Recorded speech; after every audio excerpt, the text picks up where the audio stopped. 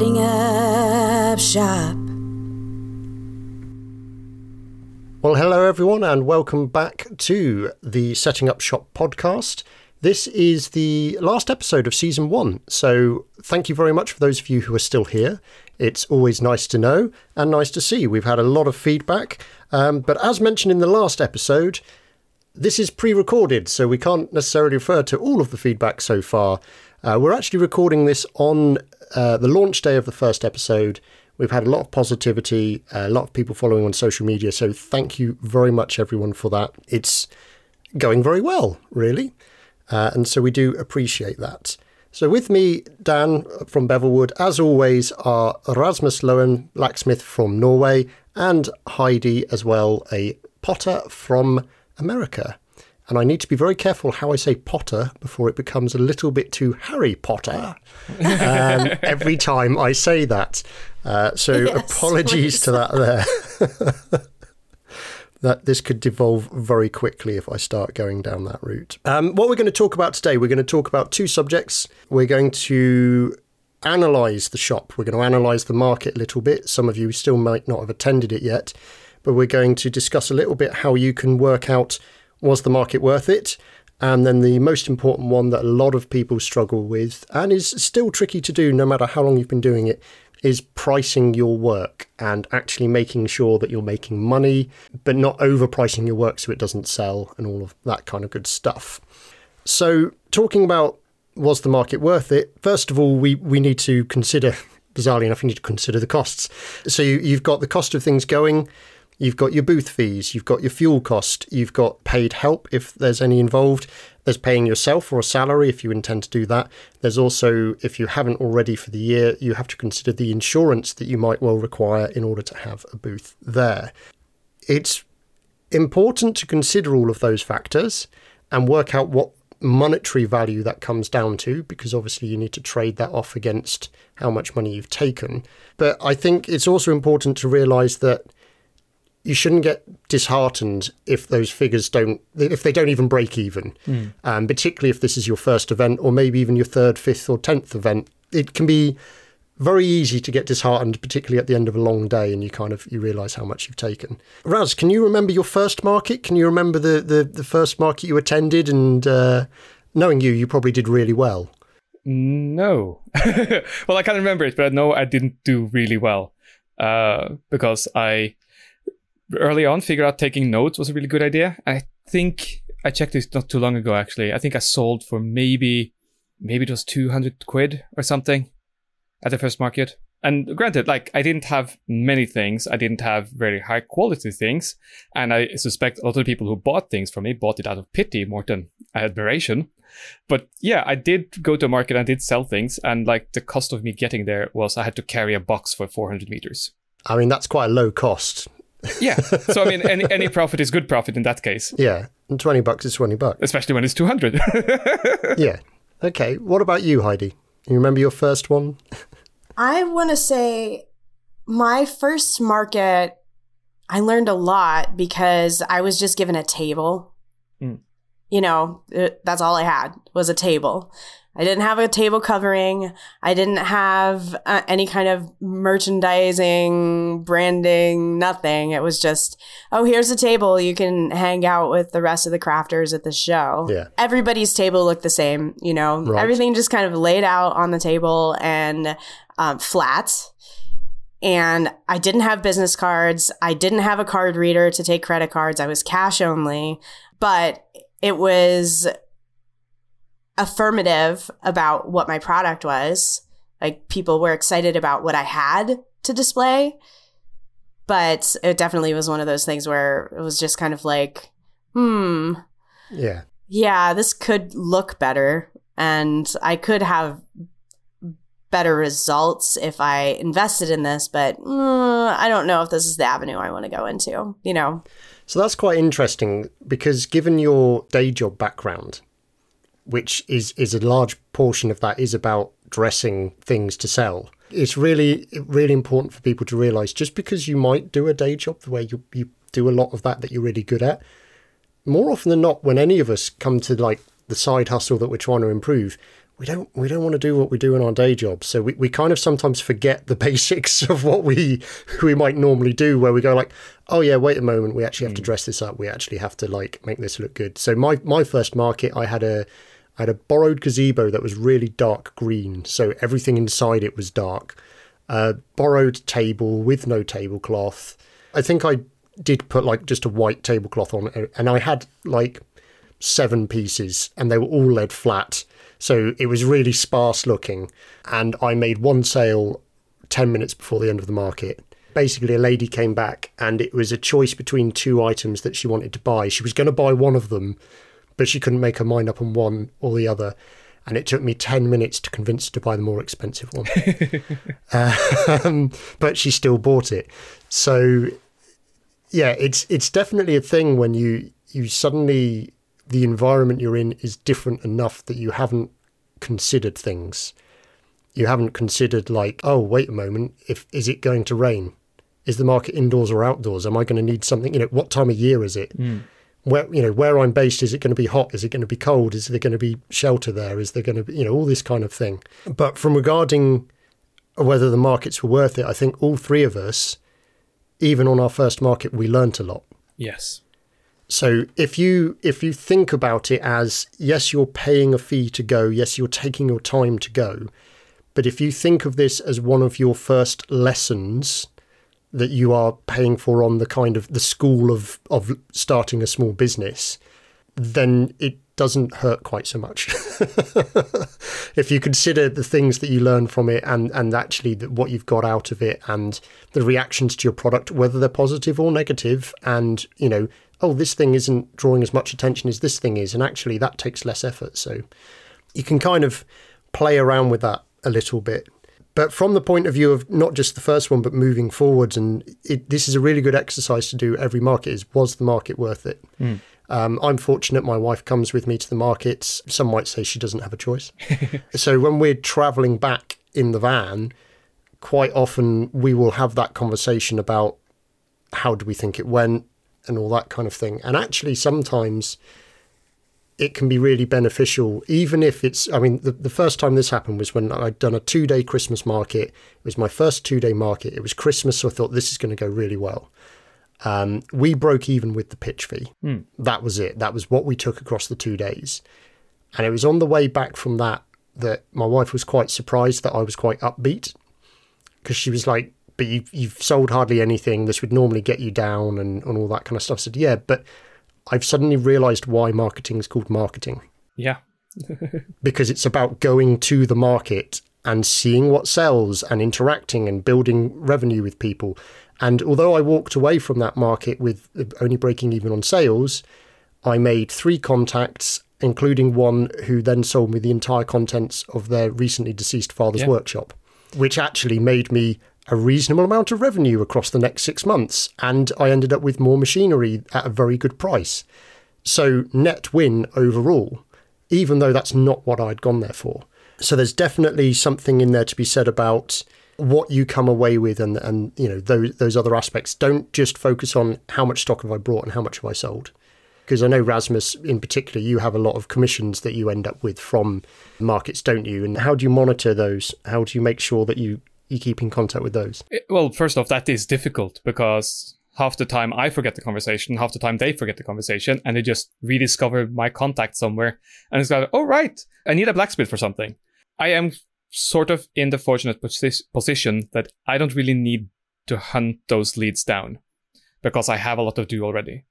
And also, my experience is that a lot of people just come up to me and they say, hey, I have a problem.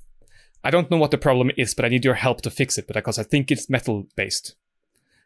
And it's like, good. At least we have identified a starting point.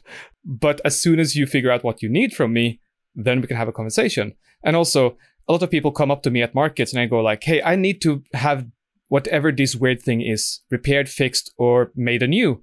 And they ask for a price. And I was like, I have no idea, because I don't know the size or the scope or the details you want, or if this is something that needs to be historically accurate or modern reproduction or anywhere in between.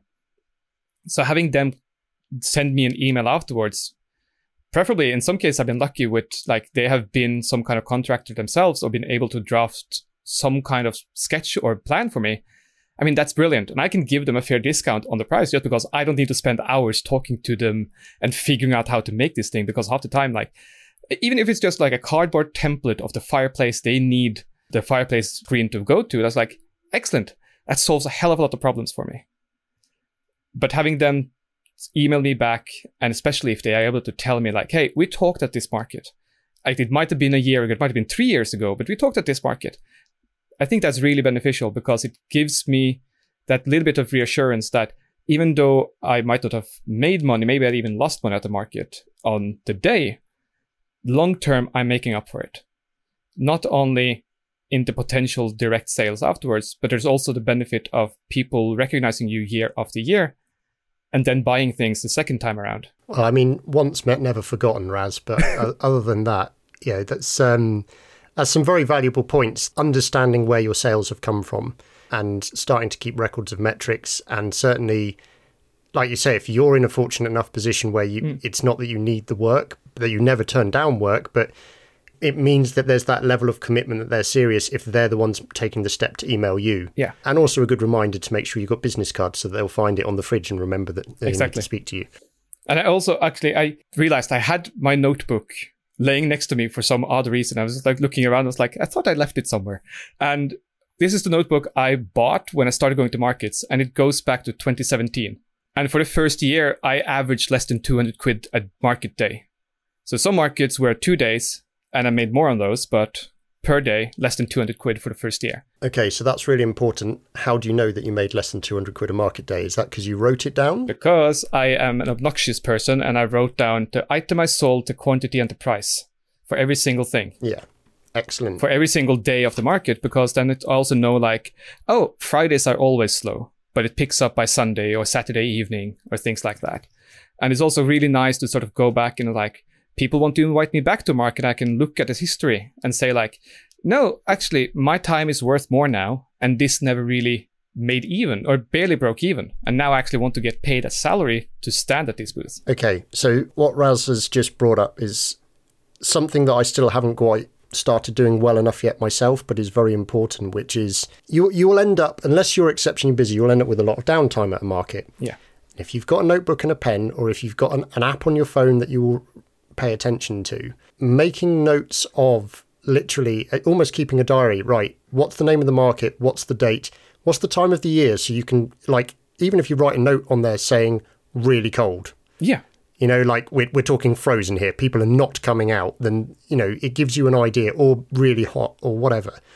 But then making a list of every item that you've sold and the price that you've sold it at. Now, some of the card payment machines, if you've built an inventory into that, you can do it that way. So you can register whether it's paid cash or card, and you can generate whole spreadsheets of data for that.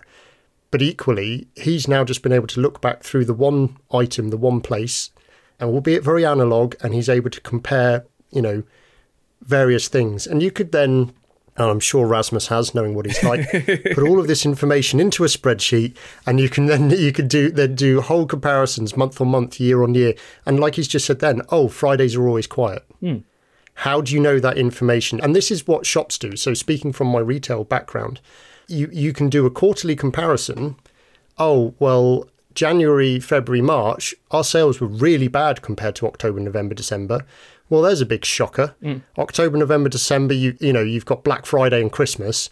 January, February, March, you've got people recovering from Black Friday and Christmas. Yeah. You don't compare those to each other, but you would compare them year on year. So what was January, February, March like last year? And you can do the same with markets. So if you've got one market that you plot the data in for each month, and you can see it's got a downward trend, there's two things you can do. You can change what you're selling, or you can stop attending the market. Because if you change what you're selling and the continuation is still on a downward trend, then you know it's not you. There's something that's changed at that market. Maybe there's 4 other people selling the same kind of stuff as you, but they're doing it cheaper. So don't waste your time, go somewhere else. But this can lead into the other thing, something that we'll just touch on very briefly, that I know Heidi is exceptionally good at, and that's the element of stock control.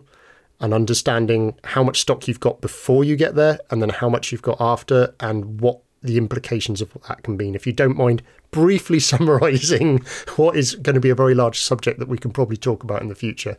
It really comes down to what material you have on hand and what you can make for that event. If you're doing seasonal stuff that you can year over year kind of house some things, you can make some extra, have that in the background. But knowing what you have on hand year over year or month over month that you can keep bringing to shows is really important, because you aren't over making things that aren't selling and having to use storage space for me is very, very important and very, very minimal. So I don't want to be keeping things and making extras of those things that I already have on hand if I don't need to. The app that I use is Square. I have photos of every single thing that I make, and then I have quantities in there. I update my quantities when I give things away. I update my quantities when I add inventory. If I have something break, I go in there and I remove it. It's all electronic. It's really nice. They don't charge you like Etsy every time that you make a change to it. It's all built into the e-commerce platform that I use, which is called Weebly, and I can use that in the field too. So if I have somebody else selling for me and they have the app on their phone, they can see my inventory, they can see my stock when they make a sale, whether it's cash or card. Which is nice about Square too, is that it's got the built-in card platform, is when they make a sale, when it's something that's in my inventory, they can just go in the app and it will automatically reduce out of my inventory. And I can put in there low quota counts. So if I get below a certain number of items that I know are hot tamales, those things that sell at every single market, or that a bunch of shops are ordering batch from me, I can just go onto my app and say, oh yeah, I definitely need to make, 12, 24, or whatever my increments are, and get those restocked in my space. Now, I know not everybody likes technology, but that's how I do it. It's really changed how I do my business. It's also changed how I work with other stores. For instance, if I'm at a show and someone comes to me and they're like, hey, do you have 10 on these on hand? I'd like to have them for my shop. I can just quickly go on my app and be like, yeah, I've got 10 I can give you just to test out in your shop. That's great. Just having that at my fingertips versus like what I was doing where I was manually filling out a spreadsheet, or I did have a notebook that I was filling in. That does get tedious, and I hope that wasn't too long for you, Dan. No, that was absolutely fine. That's perfect. And managed to cover all the different angles as well, I think. Yeah, it makes a difference when you start getting to the kind of volume of stuff that both Rasmus and Heidi are doing compared to the kind of stuff that I'm currently doing. You need to have that system in place. So if you can start doing it early, and this is a reminder to myself as well, if you can start doing it early and get in the habit of doing it, then it's going to be so much easier when you are, if you need a software to help you or whatever the system is. Finding a way to be consistent with that will also make you look more professional. Like Heidi said, if someone approaches you at a market and says, have you got X amount of these in stock? And you're like, what you see is what I've got. Mm-hmm. Right. Okay. Well, there's potentially someone there who wants to buy, quantity. And the other one being is, what would the wholesale price be? Things like that. Not necessarily a conversation I'd have out in the open at a marketplace. Maybe suggest, hey, we can have an email discussion about this to make it more formalized. But that's definitely something to consider being able to offer, making yourself professional. If we move on from that then to talking about pricing your work, because a lot of this has crossover, and there's a reason why we've kind of left this to the last episode, because a lot of people get hung up on pricing and they forget that they need to do all the other stuff to get people to buy it. So let's say, you've done your thing, you've got your sexy looking market stand, you've got your colors correct, you've got all of your business cards, you've got all the different stuff at different heights, your name stands out, people are going to come to your stand, and it's all well labeled with your pricing, but there's still a chance you're going to make no money if you haven't worked out what your costs are going to be. This is a large and potentially controversial subject because everyone will price things differently and people have many different tactics. You can stack them high and sell them cheap, but you can be, to quote someone I know, a busy fool doing that, but it is generating a lot of turnover. Or you can price things really high and you don't sell that much, but when you do, you're making a reasonable amount of money. Trying to fit somewhere in the middle of that is obviously ideal, but let's just run through a list of some of the things that you've got to consider when we're talking about costs. Okay, so the obvious one to start with is raw materials. Whether you're talking wood, metal, or pottery, whatever it is, clay, sorry, whatever it is that we are discussing, fabric, anything like that, it's raw materials. There is a cost. I personally will buy an entire board of timber, and I will then, you can either work it out by cubic sizing and you can be, hyper mathematical about it, or what I tend to do is literally draw it on pencil and go, right, I'm going to make 50 items of X out of this, and then just divide that price by 50 and then make a note of it and say, right, the cost per wood of me making that item is this. And that's my starting point from that. After that, you've got to remember, first and foremost, this is so important, you're paying yourself, okay? And you're not just paying yourself for one process. So, for instance, I will speak from my experience, and I'll let the other guys speak again in a moment because I'm talking far too much this episode. There are a number of other wood turners that I've spoken to about pricing, and they say, oh, well, that only takes me 15 minutes to turn, so it only costs X amount in my time. But they've forgotten that they've had to drive to the store to buy the wood, drive home again, then they've had to process the wood. All of that is paying for your time. You've then got to pay yourself to market it, whether or not that's just loading it onto Etsy or taking a photo or whatever it is you're doing, or even if you're doing none of that, but you're just physically going to a market. You need to remember that you've got to pay yourself. That's the whole purpose of this endeavor, is to get your stock out there and to pay yourself. So all of those things add up. I'm not suggesting that you've got to add that value onto just one item. You can spread it across. So if I'm taking that board of wood and I'm cutting it into 50 pieces, and that takes me an hour, let's say, okay, well, my hourly rate divided by 50. And that's an element of the cost that I'm then adding to that piece of wood, as well as the time it takes me to turn it into something and everything else. So it's really important to remember to pay yourself for your advertising time, for your travel to get materials and all of that kind of stuff.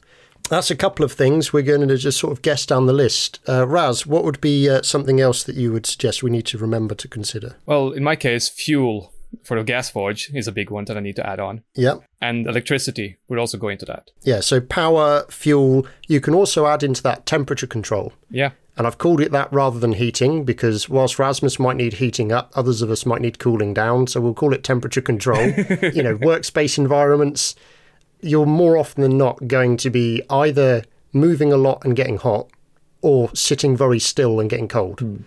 So there will be an element of having to pay for some form of temperature control and power. That's definitely there. And fuel. Another one then, Raz? Consumables is also a big one. Okay. Elaborate. Well, I mean, in my world, that would be anything from files and sandpaper to belts for the grinders, wear and tear on equipment as well, to some extent. Yeah. I mean, if some equipment you're using have bearings that you're using that machine hard, they need to replace every 3 years, 5 years or something. Yeah. I mean, at some point, that's a quantifiable cost you can add into everything else and say, like, per hour shop time, I need like 10 cents or whatever put aside just for bearings for this machine. Yeah. Well, it's also, that leads on to the fact that you've got to buy the machine in the first place. That helps. It helps to have the machine first before you ruin the bearings of it. Yeah.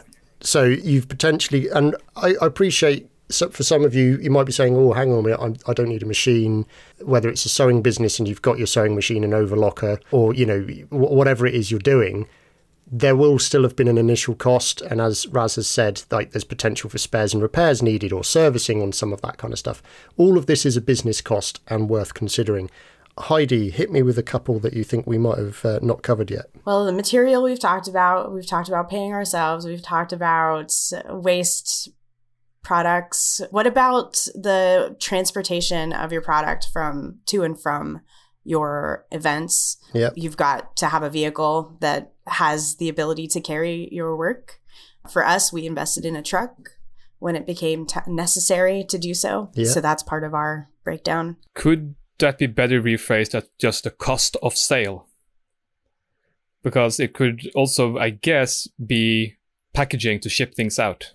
Well, yeah. But packaging can fall under marketing and branding, can't it? Depends on how you do it. Oh. Yeah, but all of this, regardless of what label you want to put it under, all of this needs to be considered. Another one, if you start getting really serious and you want to edge this towards a business, is waste removal. Yes. So I generate a lot of wood chip and shavings, but nowhere near as much as I would do if I did it full time. Currently, I can get away with palming some of it off on relatives for composting or some in my own garden or whatever. If I generate as much as I predict I'm going to in the future, there's a real concern about, do I have to pay someone to take this waste away? Or do I have to look at suddenly investing in other machinery to then try and turn it into another product that I can sell if I can compress it and sell it as fire bricks? That's future thinking, which we'll, again, talk about another time. But certainly waste removal, that kind of stuff. Raz, you'll end up at some point with, I hate to say it, but scrap metal. No. Oh, dear. But I suppose the beauty with yours is there's always the opportunity for you to trade that back in for some of the better stuff. Yeah. As much as I say that, it'll all just end up being Damascus canister, I know. But that's another bad word in my business. But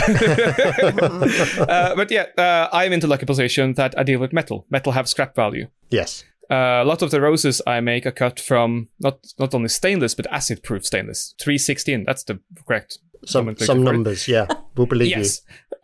Which last time I went to skip with it, they had a scrap value of £2 a kilo. Nice. Whereas normal steel, I think, could be closer to, 10% of that or something. Copper, I don't do a lot of copper stuff, but every once in a while I use it, I have it. Gathering that up, I think currently that's £6 a kilo or something in scrap value. Yeah. Aluminum is also a big one. Look at the look on Heidi's face. Heidi's like, yeah, clay doesn't have a scrap value. That's it doesn't need to. No. I can reclaim it. Yeah, absolutely. Yeah. I'm basically the only mug here, is what we're hearing, everybody. Is I'm the one who has the wastage that is genuine wastage. But I also have a wood burner. Oh, that is nice. Yeah. That will burn sawdust and therefore affects the temperature control in the wintertime. Very handy. But runs into problem with storage when you store up 20-odd bags of sawdust. So yeah, PPE is one we haven't discussed. All your personal protective equipment, well worth bearing in mind. Rent, at the moment, I think Rasmus is the only one who actually has to pay rent for his workspace. Yes. But he's also the only one of us who's full-time doing this. But that is a consideration that you have to put in there. And a really big one that is one that so many of us forget is profit. Yeah. We don't want to just break even. Yeah. Come on. Yeah, it's really easy to forget that you've got to factor in profit when you're working out the cost of your items. So if you break it all down, let's take an example of a widget, we're going to call it. A widget, you can work out all of your costings of all of that kind of stuff, all right? And let's say, for the sake of argument, that your total cost comes to £5, all right? Because you're able to make these really economically in big batches and whatever else. So if it costs £5, you've then got to work out what you want to sell it for. So when it comes to adding your profit margin, this is really important. You need to, at this point, work out, do I want to sell this potentially at wholesale at any point? Or do I only intend to sell it for myself, retail? Because if you only ever intend to sell for yourself, then you can always work on a smaller profit margin, which makes it easier to fall in line with if anyone else is selling widgets. But if you want to sell wholesale, then it's always better to start with a bigger profit margin so that you can build in one so that you're still going to earn money if you ever wanted to sell wholesale. Will you guys agree with that? Yes. Yeah. Mm-hmm. There was a pause there, Raz. No, it's just like, when do we sort of talk about that you need to earn enough to invest in yourself and the business again? Oh, I don't even consider that. Is that in profit, or is that margins outside of that again? I would argue that's probably part of your profit, but that might be that might be a can of worms you've just opened there. Yeah, that's what you do with your profit. Yeah, there we go. Yeah, okay. Okay. Yeah, it's however you want to spend your money, you spend it. But I would say, like, your first few years of business, your aim is to have net zero, right? Like, you want your profits to go right back into the business, aside from what you're paying yourself hourly, so that you can record a wage, right? Because that's not profit. No. That's an hourly wage that you are paying yourself out of your business. That's not profit. Mm-hmm. When we're talking about profit, that's all of that added on to what you would need to charge to be net zero is your profit. So if you are reinvesting that money, say it's just you're reinvesting that money back into your business so that the next year you can be more profitable, or you can do your work faster, or less wear and tear on your body, or a better vehicle, or, better materials. That's where you get to make that decision for yourself and for your business. But I just want to keep repeating that paying yourself a wage is not part of the profit.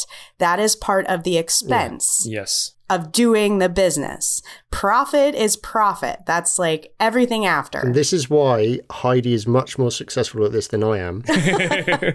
Because I still have only paid myself once in 18 months. Now, the reason why is because I still have a full-time job.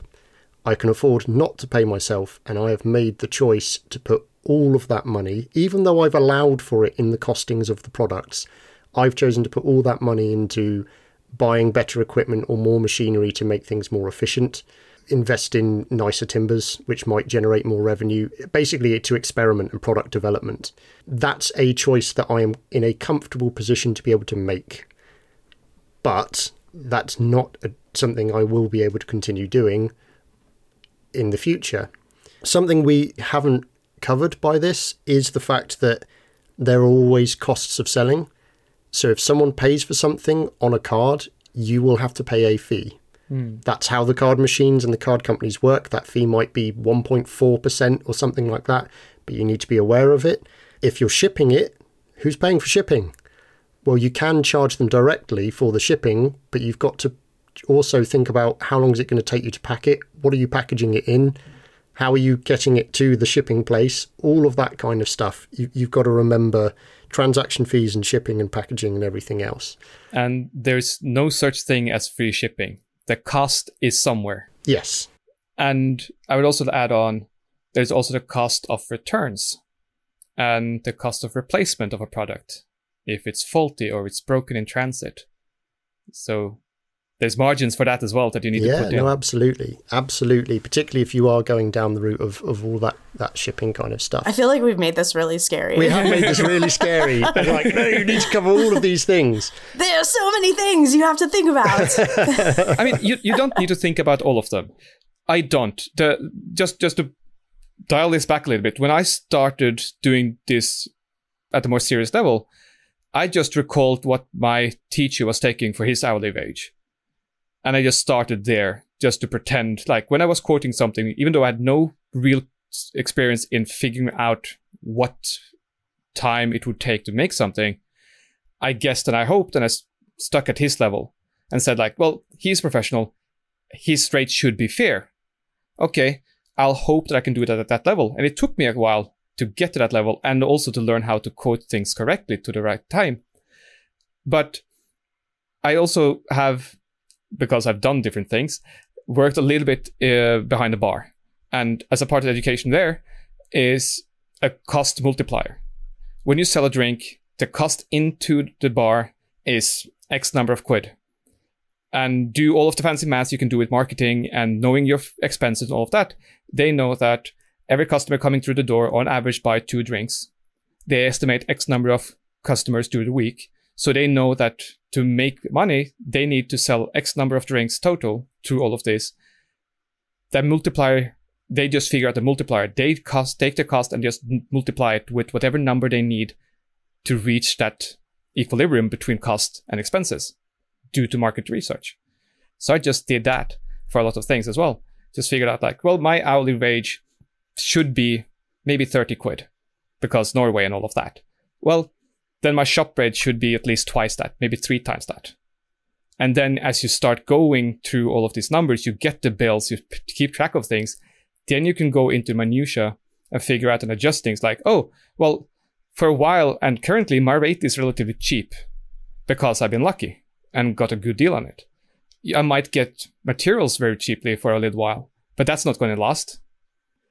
So you need to keep track of things and need to sort of adjust your numbers accordingly as well. But just as a starting point, just get some kind of multiplier that covers your bases and a little bit extra. Yeah. And then suddenly everything is so much more easier. It's not that much big, scary math. Mm-hmm.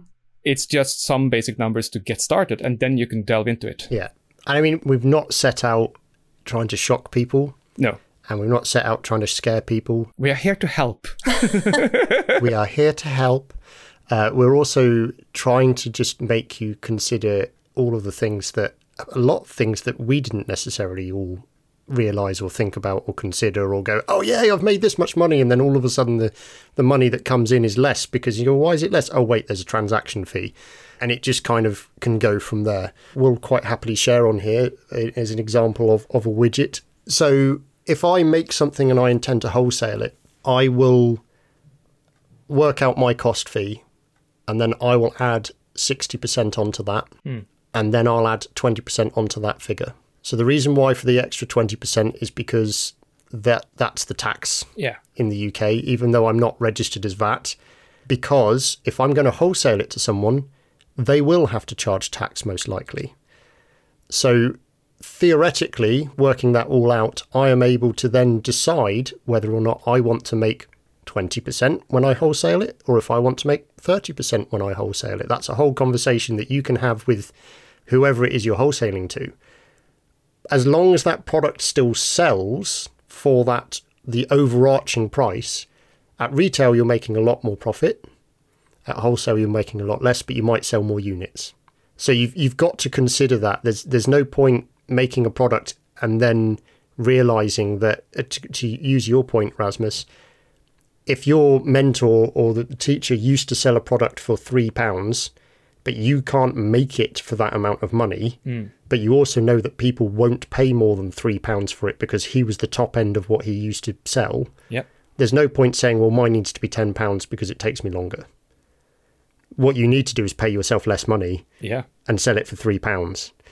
So you can work backwards and kind of say, right, what's the market standard for a handmade, not bought in mass-produced product?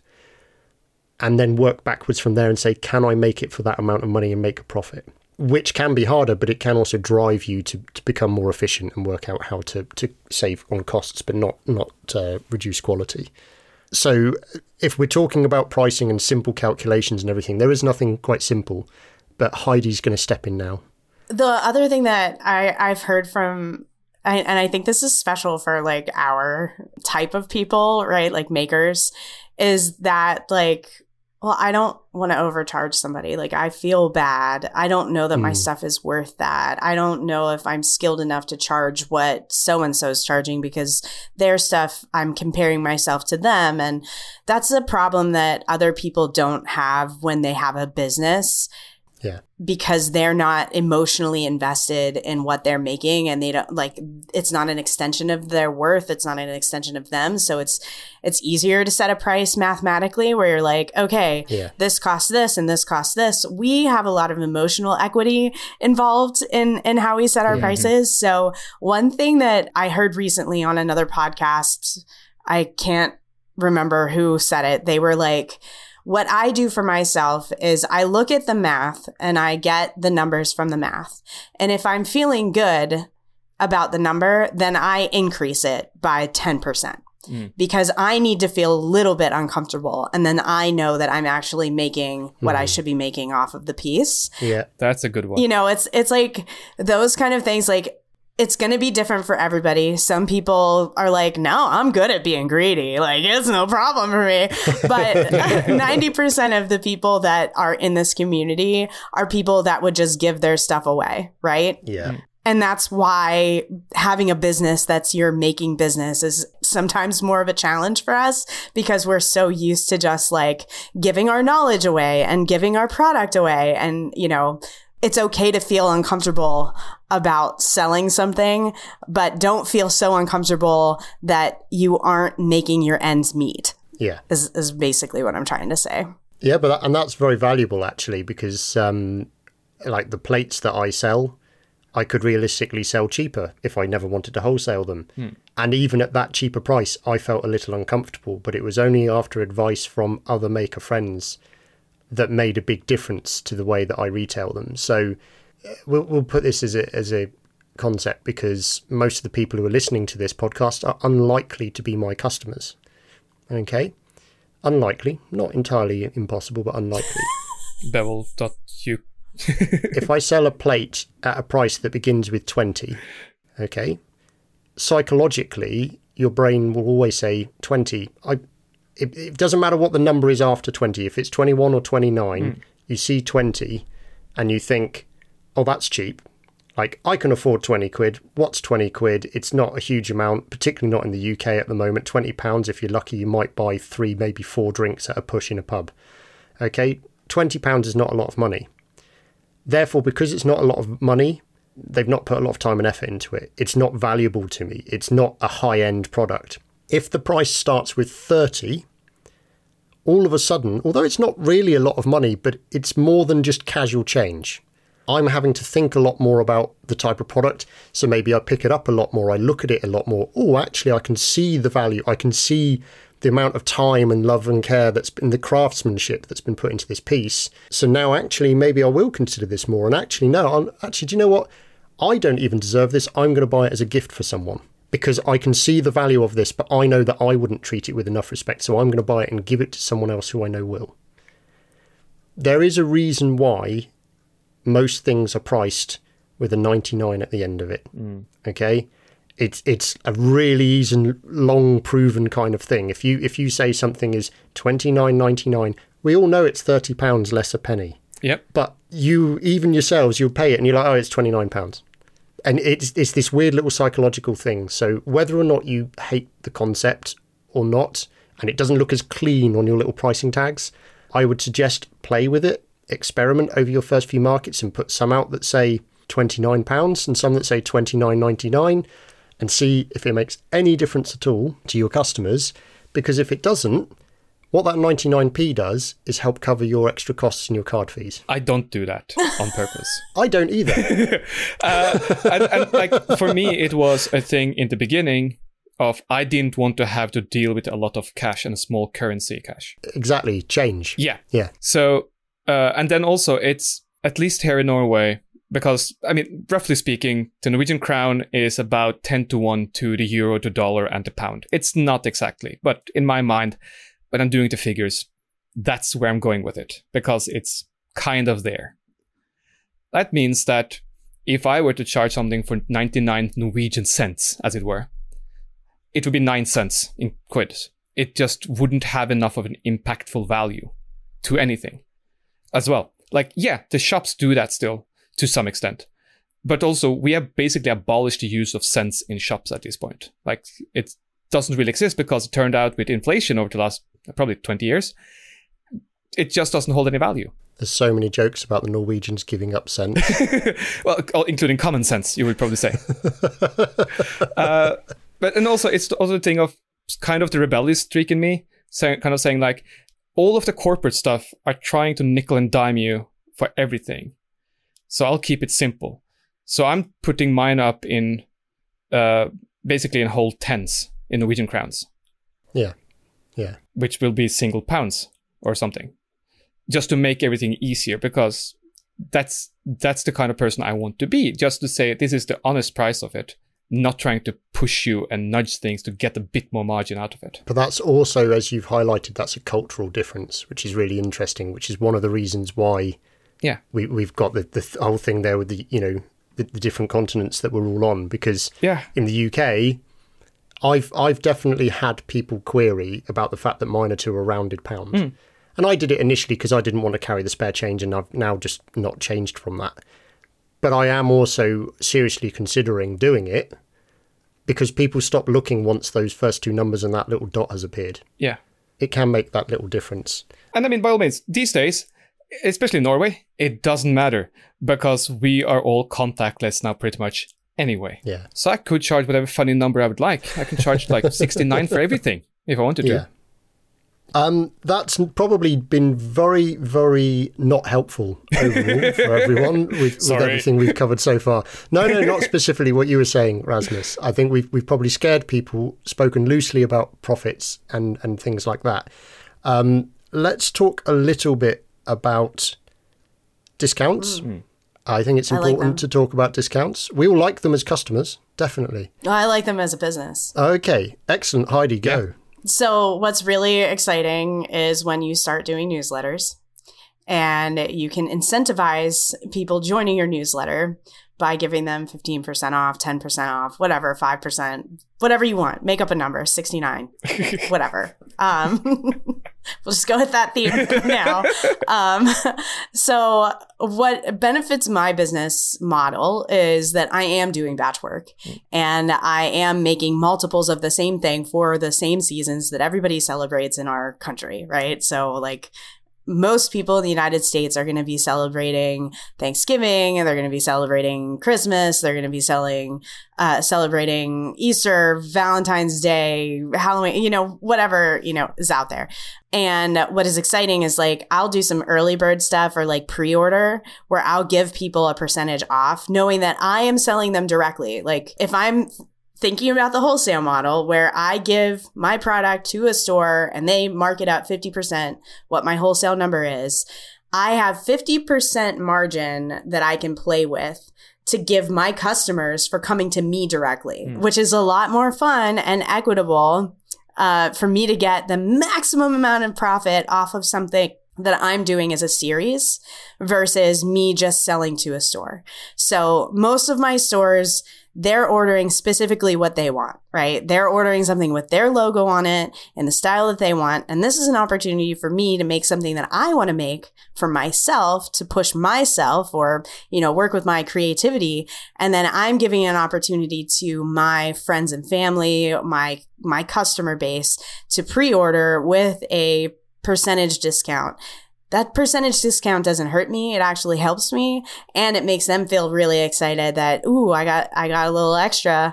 I got in early on something, those kind of things, which builds, this bigger story and more excitement and everything. So that's why I like discounts mainly for my business. Outside of I don't do discounts at shows. I only do discounts through my web marketing. That's really interesting because I'd known you'd said in the past you don't do discounts at the shows. So when you do get customers who say, oh, do you ever do discounts? That's where you can go, yeah, if you sign up to the newsletter, give me your details. Let's expand the reach. It's a very odd thing in a way how we've gone to a digital age. Everything's digital. Everyone's got a phone and all the rest of it. And yet one of the most powerful selling tools in retail today is a newsletter. Yeah, it's funny, right? The difference being is it's now an email, right? But 5 years ago, if you'd said to me, oh, well, newsletter marketing is going to be this big thing and it works really well for small independents as well, I'd have been like, don't be stupid. People get fed up of emails. People get fed up of, all this kind of stuff. But people enjoy getting something that other people haven't. And if you sign up to a newsletter of this small person who does their handcrafting thing that you really respect and admire, and then that person's going, hey, if you sign up to this, then you get pre-knowledge, you get the early release stuff, you get the deal, you get the whatever it is. And it's not trying to con people at all. It's sharing your story with them, and it's a powerful thing. So it's definitely something worth looking at. From the point of view of discounts at a market, I personally will take. So the last one that I did, I took some prototypes along with me that I decided I wasn't going to make. They're finished items, but they're not going to ever become something else for the brand, and they were unbranded. And I sold 2 or 3 of them at a reduced price. It created revenue, it paid for the materials and the time that it had taken me to make them. Someone's gone away happy with something different and unique that they know they'll never get, no one else will have that again because I'm not going to make it. But it also clears out space in the workshop that otherwise some of that stuff might just end up cluttering, or, you don't, like in my case, I can't quite bring myself to burn it because I've taken time and effort and it's a finished product. But I will discount those items, or if I've built enough margin in and I want to sell, for instance, a set of plates will be cheaper rather than buying individual ones. So that's the way that I would potentially do discounts or margins. Just discounts, not and margins. Raz, you had a thought you wanted to chime in with. Yeah, discounts for me is kind of the same as the way you're both doing it. I'm not doing wholesale things a whole lot. I've done a couple of shops and it's not really worked out as well as I would like so far. But I also haven't been pushing the business side of all of that. which I might be doing come this winter, but that's a different story. For me, it's more of there is a cost of dealing with each customer. There's a cost for me to package things and send things out to the website and all of it. And also there's a cost of having this item on the shelf for a long period of time and not getting the money back for the time I spent selling it or making it. So for me, it is worth something to have that bit of extra turnover so that I can take the money I spent on it and make someone happy, but get the money back and spend that again on making something new. Yeah. Because for me, it is also that piece was a part of a process of becoming better at making it. So the first 10 roses I made took a certain amount of time. The next 100 take less time, and so on and so forth. So like the investment in myself just making more of them is worth something as well. Yeah. In addition to that, like as you say, you have margins, you have profits, you have all of that. And that's after you've paid yourself. So I'm quote unquote not losing money by giving up my margin and some of my profit. I'm just making slightly less in profit to invest directly back. But if the opposite of that means that this item is staying on the shelf for an extra year, then it's better to actually, at least I think, to get it out to people and have something new take that place that might be better and might sell easier. It's also, it's not just getting it out to people, but if it's, if you've got stock on the shelf that's been there 6 months, remembering how to make that it gets harder and harder, even if you make notes. So actually, if you give things, and all of us sell things that don't have a shelf life, but if you gave things a shelf life of saying, this stock has got a 3-month window or whatever it is, and then at the end of that period, I'm going to sell it on for a slightly reduced price, because then when people go, oh, have you got any more of the X product?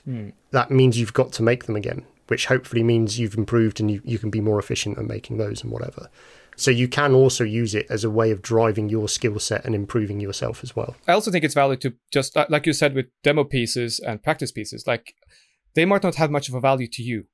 And B stock that have some flaws in it, some people would be really happy to have those.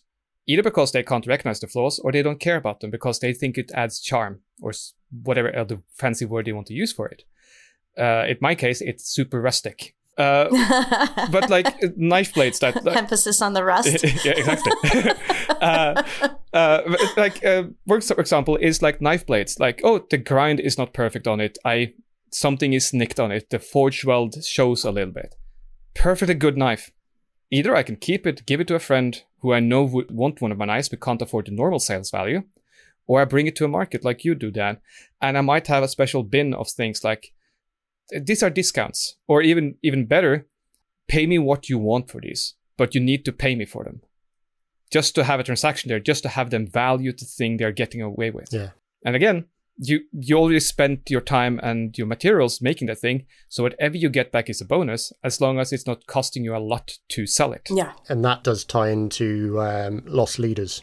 So for those of you who aren't familiar with the term loss leader, a loss leader is something that you will sell at either pretty much cost or just above, or potentially even making a loss, depending on exactly what it is. But it will draw people to your stand. It will encourage sales of another thing. Maybe you will do one thing as a loss leader, but hey, if you buy that, it works really well if you buy the second item, which has got a higher profit margin on it. That there are many different ways you can use that. Personally, I don't make any loss leaders at the moment because I just haven't figured out how to do it cost effectively, which I know sounds ridiculous. But, in the craft world, that it can be quite tricky. If you've got something you can do as a loss leader, maybe even it's a case of merchandise. Yeah. So, I've started getting some oven cloths made with my logo on. Now, they're relatively inexpensive. I've put a reasonable high markup on them because of the value of what they are, and that matches in with the brand. But every now and then, if I've had a good customer and they've bought 5 or 6 items at the stand, I might then say, hey, let me wrap that in one of these for you. So I've allowed the value of that to add to their purchase, but it's also created this, I've lost money at it theoretically, or I've watered down the profit across the rest of the products, but it's bought me more favour with the customer and that kind of a thing. I mean, that kind of ties in a little bit almost with your B stock there, Raz. I mean, in the sense of, it's not a loss leader as such. You're just trying to reclaim some money back, but certainly hey, pay me what you think this is worth. which I think also starts a dialogue and a conversation, doesn't it? It's got to be quite interesting. Yeah, and I haven't done a lot of it because I haven't always had the room in my booth to show off that kind of thing. And I thought you were going to say it's because you don't make mistakes, but okay. At least you're being honest with us. Different conversation. There's not enough mistakes. I have kept all of the catastrophically failed knife blades. I have kept in a special bin, and I'm going to do a miniature Iron Throne with it at some point. Oh, I love it. That's in the works. I just think I probably want to have like 80 failed knife blades or something silly. But knife blades is probably my biggest loss leader. Because there are so many hobbyist knife makers in Norway, or knife smiths in Norway, that are retired. They don't need to make money on it. So even if I am selling my stuff more expensive than they do, and even though my work might be higher quality, there's less room in the market for me to charge what I should be paid for them, just because the whole market value is so lowered by these retired people. Which is also why I make less of them, because I can't spend the time to make money I don't make enough on. Yeah. And that harkens back to something we've said in the previous episode about knowing your market and knowing what you can and can't sell and all of that kind of stuff. Has anyone got any other comments that they specifically want to talk about on pricing your work and considerations there? I would like to point people in the direction of a creator named Old Forge Creations. He is a potter based out of Europe. I think he's in England.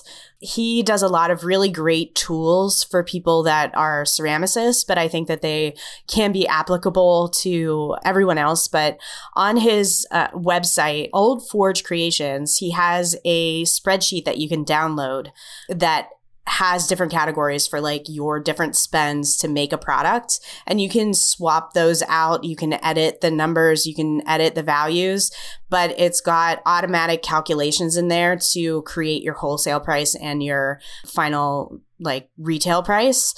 And you can set what you want to pay yourself to within that equation. So it's all editable. It's a really great tool. I used it to double check my prices, and I really it's really nice when I'm starting to come up with a new thing, or I'm bringing in a new different type of clay and I don't want to like screw around with my other calculations. It's a really great tool. So I wanted to bring that to everyone's attention. It's Old Forge Creations is his website. That's excellent, Heidi. And that saved us a lot of work, because that's what we were going to try and recreate for people to download for the assignment. I know, it's absolutely fine. I'd much rather give kudos to someone who's already done all of the work on an Excel spreadsheet than having to try and figure it out myself. So that's been really efficient and saved me a lot of time. But what we can do is we will include it on the website, and we'll put a link to his page with that. Rather than us trying to create something and redoing work that's already been done, we'll send a link to him there. And so just so that everyone knows, we have not created this. We're sharing what he has already created for this purpose. But if we talk about assignments as we do, I apologise. I forgot to put the one in last episode. But assignment this time would be to have a look at that spreadsheet, change the values to what's relevant to you, and to just double check your costs. Just make sure that you're comfortable, or as we've said, slightly uncomfortable with what it is that you might have to charge for it, and do an element of that overall. So before we finally close then, as I ask each time, what's the one thing, guys, that you have done this week to step closer towards your end goal with your business? We'll start with you, Heidi. Well, we got back to work on the studio. Ooh. And that's super exciting. So Ben finally delivered the vanities to my brother that he was working on that was kind of holding up our ability to work in his shop. He has a very, very small area in our basement, so it's very difficult for him to have like these big vanities that he was working on and then also bring in some like 2x6s and stuff and cut that to size. So he's out there. I don't know if you've heard any of the banging and things, but he's out there right now putting up the rafters and extending them down so we can put the insulation in. So big things happening. We're a bit behind schedule because of some injuries and, the shop space not being available, but we're back on track, and I'm super excited for that because more space means more product, and that's super exciting. Awesome. Raz? Did I mention the hammer in last time that we had at the forge? I don't think so. I don't think so. No. So long story short, one of the things I did then is I opened up my forge sort of had a small opening by inviting a couple of friends over to forge basically log dogs that we're going to send down to Ukraine with steel that we got from a local steel supplier, got donated to us from them. And we were 6 people who forged 94 log dogs in something like 4 or 5 hours. That was really fun. I do remember you talking about the log dogs, but I don't think that it registered with me that it was like going to be a hammer-in situation. Yeah. It's fun. Yes. No. So that was sort of a small opening of the shop, sort of to the blacksmithing community before I got everything ready. And then this weekend, I'll have a more public small shop opening for the local community and hopefully get some more contacts, get some more sales through that. Congratulations. That's so exciting. That is pretty cool. I mean, it's always going to be good, We'll see. but I have to express disappointment that you didn't get to 100 on the log dogs between the 6 of you. I mean, 94. I mean, come on. Which one of you counted them and didn't go, well, we may as well just make 6 more? Well, I had already ordered pizza and it was proper hot and sweaty in the forge at that point. So we called it good. But I'll make up for it. I'll make another 6 when I have the time. No, you've already done more than enough, I'm sure, Raz, because I know this isn't the first time that you've done this as well. So yeah, I know. I'm just a little bit of a dig. It was just that element of OCD on my head. Where I was just I was like, whatever. really? Our goal was 50 and we went to 94. Yeah, I completely agree. But all of us were sort of looking at us like, no, we don't feel like it. It's fine. But honestly, one of the really good things about that whole weekend was that I had 3 people come back that I had taken classes with me years ago who came in for this. Oh. I had one guy come from the old workshop I used to share with, and another guy who is a friend of my stepdad and has been wanting to learn blacksmithing. And he just texted me, it's like, can I be helpful? I don't know anything. And yeah, yes, mate, you can. Just show up. I'll give you a quick introduction on forging tapers. And he just did that and was really happy. Excellent. Got some new interesting blisters and all of it. Excellent. Well, I think for myself, made a new product is probably the closest thing. I say made a new product. I've made a couple of rolling pins. I've made some, as someone pointed out to me, manly rolling pins. Oh, manly. On the basis of the fact that they're thicker and heavier and longer than most traditional rolling pins. I thought you were going to say they look like a baseball bat. Not quite. It's very manly. Or anything else inappropriate. No, they mostly have appealed to male bakers on the basis that their hands tend to be larger. And some of them have said, oh, no, that's fantastic because they, commercially available rolling pins. Entirely by accident. I'd love to say, I designed it specifically that way. I'd spent a lot of time and research. No, what it was, I had a piece of wood and I made it round and then polished it up and sanded it nicely. And then it's been a happy little accident, much like the trees in Bob Ross. Yeah. Before I clearly descend into hysteria, we better end the episode there. This is the end of the season officially, and the new season will be in the new year because all of us now are going to be very busy with seasonal markets. However, what we have decided, because all of you will clearly be clamouring for more before the new year, we're hopefully going to run a Q&A episode, which will be released before the new year. We're not going to commit to a specific date. We'll announce that on social media at the time. So if you don't follow us already, then that's really good idea for you to do that on Instagram and all of those kind of places. We will be doing a Q&A session. So if you want to send us any questions that you've popped into your head during the last 5 episodes, and we will sift through them. So you can ask stupid questions if you like, but we just might not answer them or read them out. But we have no problem at all if people want to do that or anything amusing. No dad jokes on this podcast will be read out. I'm afraid that is the remit of only other types of podcasts. But we will more than happily answer any questions if we feel willing and able to on an episode before the new year. So with that in mind, we're now going to close up. So thank you very much all for listening. And for those of you who want to find us, you can reach all of us at Setting Up Shop, SHOPPE, and that can be found on Instagram. You can email us info@settingupshop.com. We have the website, or you can find us individually, myself at Bevelwood UK, BEVEL Wood UK. Heidi is found at Whitehall Pottery. Is there an underscore in there, Heidi? I can never remember. Just on the Instagram, it's Whitehall_pottery. Mm-hmm. Everywhere else is Whitehall Pottery. Yeah. And Rasmus is found via his name, Rasmus Loen, Loen. So thank you very much, everyone, for listening. Please share with friends. I hope you found it all useful. Hope you find it interesting. If there's anything in particular you want us to talk about in next season in more detail, please let us know. Thanks, guys. Bye-bye. Cheers. Bye. Bye.